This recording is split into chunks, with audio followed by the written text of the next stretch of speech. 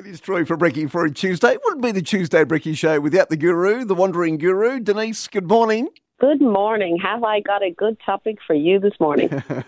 I'll let you introduce it. Go on. Okay, Go Troy. on. Don't panic when I say this. Okay. My topic today is a simple question. Are your balls rubber or glass, Troy? So yes. I know you're panicking. A wee bit, Troy. Where's this because one going to it's go? Breakfast radio. Trust me. Okay. Trust me, I'm a professional.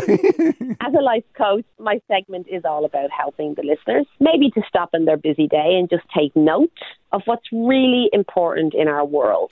The good stuff, Troy, the stuff that dreams and happiness and true living is all about. As we do tend to get caught up on the unimportant roller coaster of modern day life, forgetting to slow down and breathe and smell the roses, listen to nature, and always lift our heads from our devices and get real in the now. Hear where I'm going with this one? So my way of seeing and explaining these life lessons or tools is to tell them in a story, because I find remembering my stories might just help the listeners to remember the importance of the message in the story. So back to the rubber balls. Bouncy. It's times like this I worry about the listeners who just tuned in and only heard that last sentence. Here, back to the rubber balls. So, how I see it, Troy, we go through life, adult life anyway, juggling balls all the time. Yeah. The balls we juggle are mostly things like work, sometimes housework, study, sports, club commitments, endless chores, appointments, kids, etc., etc. But how I see it, there's two types of balls that we juggle, the rubber ones and the glass ones. And if you haven't guessed by now, yes, the glass ones are the most precious. And the glass ones are things like family, friends, quality time with your loved ones and yourself, of course, self-care, time out.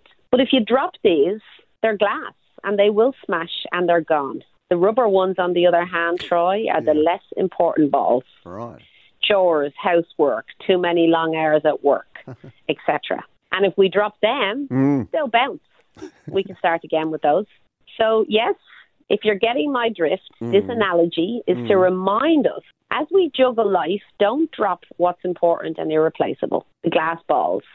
Family, friends, loved ones, as I said. And I know it does sound funny, Troy, but don't talking about balls at this hour of the morning. But don't be afraid to drop the less important stuff, the plastic or the rubber balls. Yep. Because, as I said, they'll bounce. Right. And you can juggle them over and over again. So let's finish up on, as you juggle life, are you protecting your glass balls or your rubber balls? I'll leave you to think about that one, Troy. Okay. And I'll give you a little quote to finish off with. So hopefully the listeners will remember these funny stories, but the importance in them. Yes. The trick to juggling is determining which balls are made of rubber and which ones are made of glass.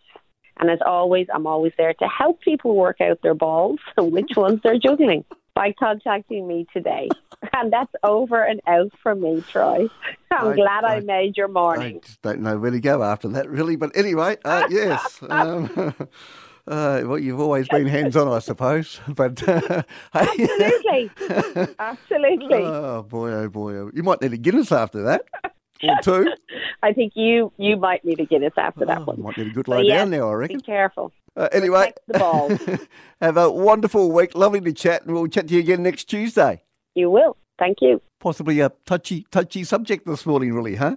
Balls and all. Yes, there she is, the guru, the wandering guru. She'll be back again next Tuesday, right here on the Great Southern's Triple M.